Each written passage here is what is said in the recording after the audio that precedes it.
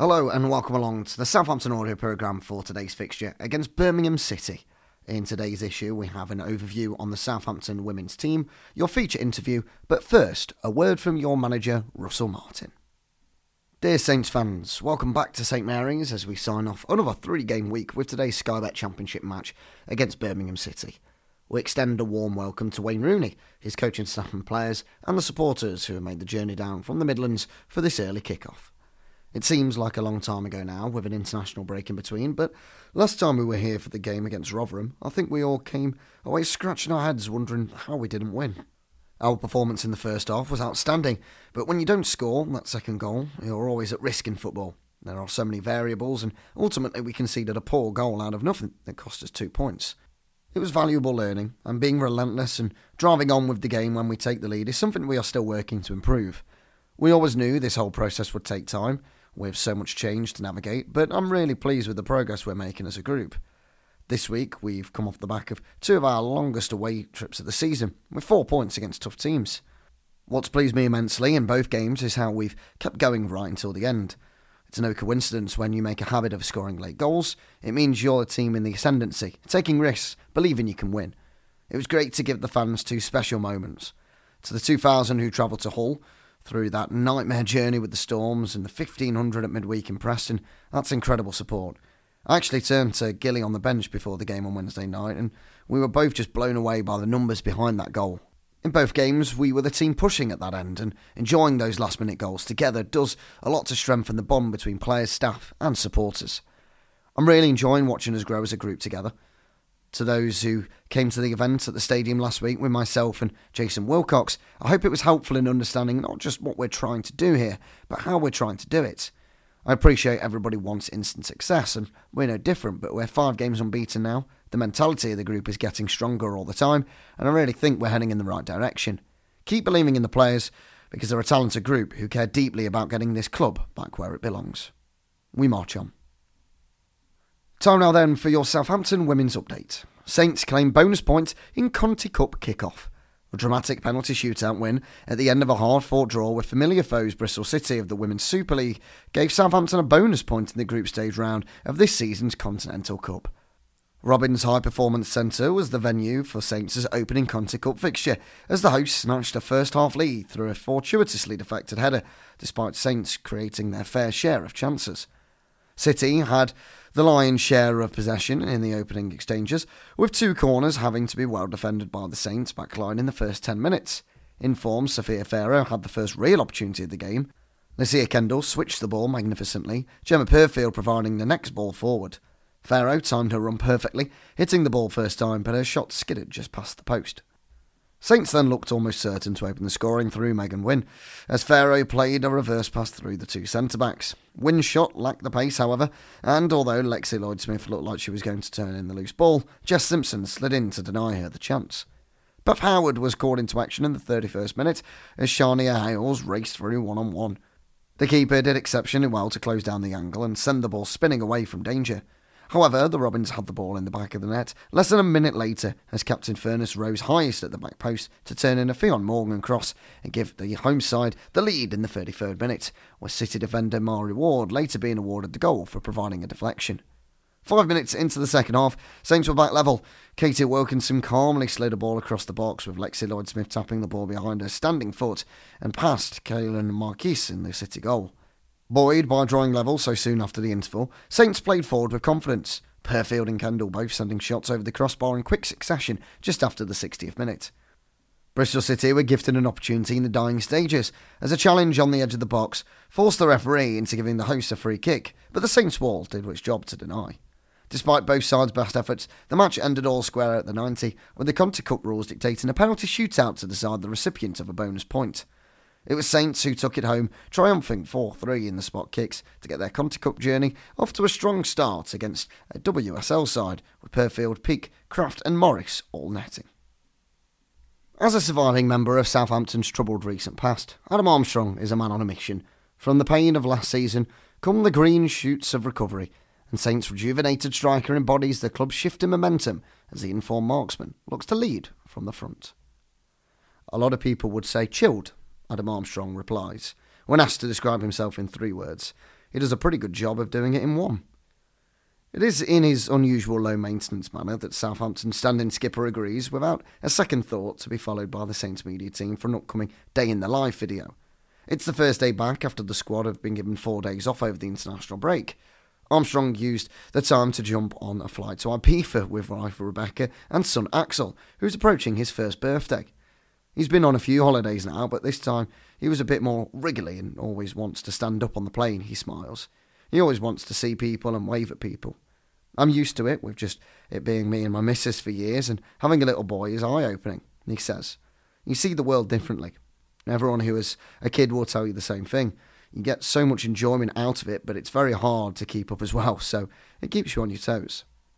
Armstrong jokes that he and strike partner Shay Adams, close friends off the pitch, stay at Staplewood as long as possible these days to avoid the chaos back home, with Adams becoming a father to a baby girl 2 weeks before Armstrong last year.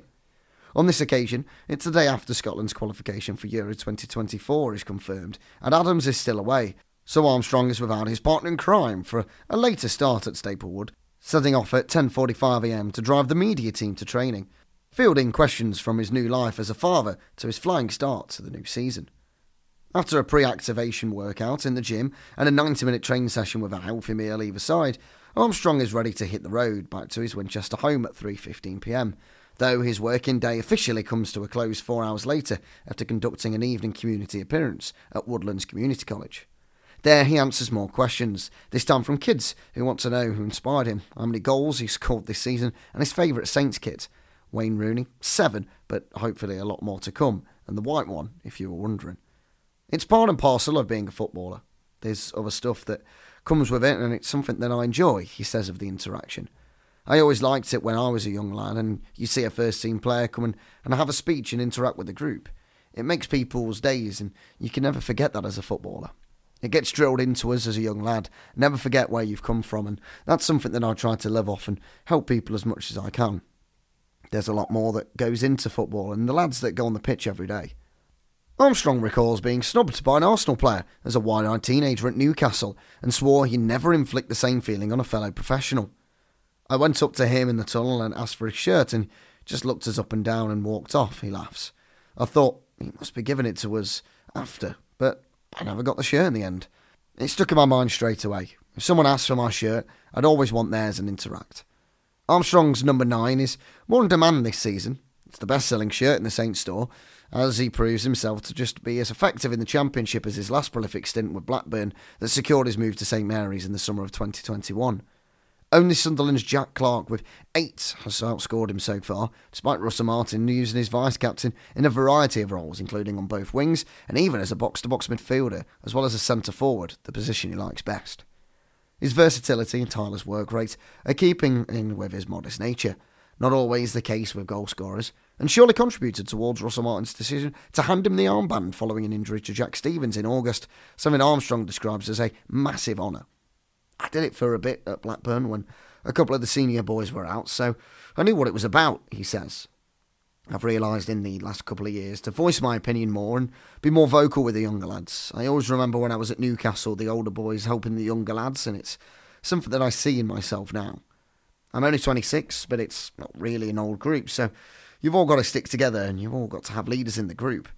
We've got a good changing room where everyone speaks. Saints' leading marksman got off to the perfect start with a goal on the opening night at Sheffield Wednesday, as Nathan Teller's shot glanced off the back of his head en route to the corner of the net. Armstrong was up and running and hasn't looked back. You can come down back to the Championship and have a stinker. People say you've done it before and then you come back down and you don't do it again. I think it's mostly confidence, but a lot of it comes from the way you play, he explains. Every style of play fits a player, and this style suits us down to the ground. It's something I'm enjoying. The last couple of years have been tough, but not just for me, it's been for everyone. We were going into games without any confidence, and that's the last thing you need when you're a footballer. You need to have confidence. We went through these tough spells, but it's always how you come out the other end, and hopefully this season we can come out of it strong and get this club back to where it belongs and really kick on from there. Armstrong's tally this term already exceeds his first 2 Southampton seasons combined. There are mitigating factors for that, including staggered starts, a different style of play that left him further from the opposition goal and naturally stronger opponents to break down. At the end of the day, you're always going to be judged off how many goals you've scored or assists, all that stuff, he shrugs. It's a very stat-based sport at the minute. It doesn't frustrate us, that's just the world you're in. As a striker, if you're not scoring goals, you're not doing your job. It's the same in any job, any walk of life. If you're not doing your job properly, you get sacked or you get dropped. No matter what way of life you're in, you're always going to go through tough moments. It's how to get out of them. You've got to stay level-headed and have the right people around you to keep sticking at it, because you're in this job for a reason. Speak to any player in the Saints dressing room, the only target this season is promotion, by any means necessary. But for Armstrong, that desire perhaps burns brighter than most. As one of the only surviving members of A Year to Forget at the club, cycled through 3 different managers and won only 6 times in a 38 league game season. It means everything. We're all human at the end of the day. We got relegated and it was the worst feeling ever, he admits. For me personally, it's probably one of the worst summers I've had. It's not a nice feeling getting relegated, knowing you've let everyone down, not just yourself, but your family, friends and fans. It wasn't nice. It's something that we need to put right. With this squad that we've got, I truly believe that we can get back up, and it's something that we're desperate for. I've had a promotion with Blackburn when I went on loan from Newcastle in League One. We got promoted to the champ, and honestly, when you get promoted, it's the best feeling in the world. Relegation is the worst feeling in the world, but when you do it, getting promoted is the best feeling. So, hopefully we can have that at the end of the season. A nice trip away somewhere with all the lads and enjoy it ourselves. Maybe another trip to Ibiza, this time without all the wriggling and waving to random strangers. Time now for your local lowdown. We asked opposition expert Alex Tick and Birmingham City reporter for Birmingham Live to preview today's game from the visitors' point of view. This is Birmingham's 13th consecutive season in the Championship, the longest stint of any team currently in the division. How would you sum up that period for the club? Birmingham City have endured an extremely turbulent 12 years since winning the Carling Cup in 2011. Under the ownership of Carson Young and more recently Trillion Trophy Asia, the club was going nowhere in a hurry. In the last 6 seasons, Blues have been fortunate to keep their heads above water in the Championship. Thankfully, the clouds have cleared at St Andrews in the summer when American investment firm Knighthead ended TTA's dismal period of power. The slogan Knighthead are ramming down everyone's throats is Birmingham on the rise again, and finally, the club is moving in the right direction. Has this season brought a greater sense of optimism following the takeover? Without doubt, Knighthead haven't hidden their ambitions for the club or the city. The recruitment strategy has been different in the summer. Players who would previously have been out of reach were swayed by the project. That project is to reach the Premier League, whether that's this season or next. Blues new owners are in a hurry. What's the general feeling behind the recent change of manager with Wayne Rooney replacing John Eustace in the hot seat? It wasn't unexpected because rumours swirled for a month or 2 before the change happened, but the timing of the decision certainly surprised us. Blues had just won back-to-back games and played their best attacking football of the season when Eustace was sacked. Now that dust has settled and Rooney has been appointed, Blues fans are trying to give their new manager a fair chance to prove himself. Were there any earlier signs of change in the team's approach for Rooney's first game in charge at Middlesbrough? The style of football is completely different. Rooney has admitted that himself.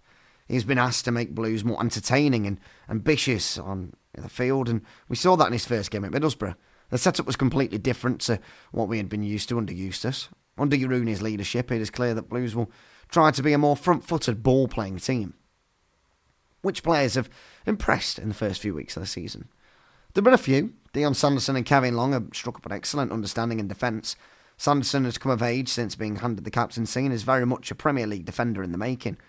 Christian Bielik is absolutely vital to the way Blues play and the way the team now has 3 attacking talents who are capable of exciting spectators in Sarika Dembele, Koji Miyoshi and Jay Stansfield. And finally, what do you expect from today's game? I know Southampton will try to play total football under Russell Martin and Blues are no longer happy to let their opponents dominate possession, so I expect an interesting matchup. Blues won't enjoy the lion's share of the ball in every game under Rooney, so it'll be interesting to see if their counter-attacking instincts kick in at St Mary's.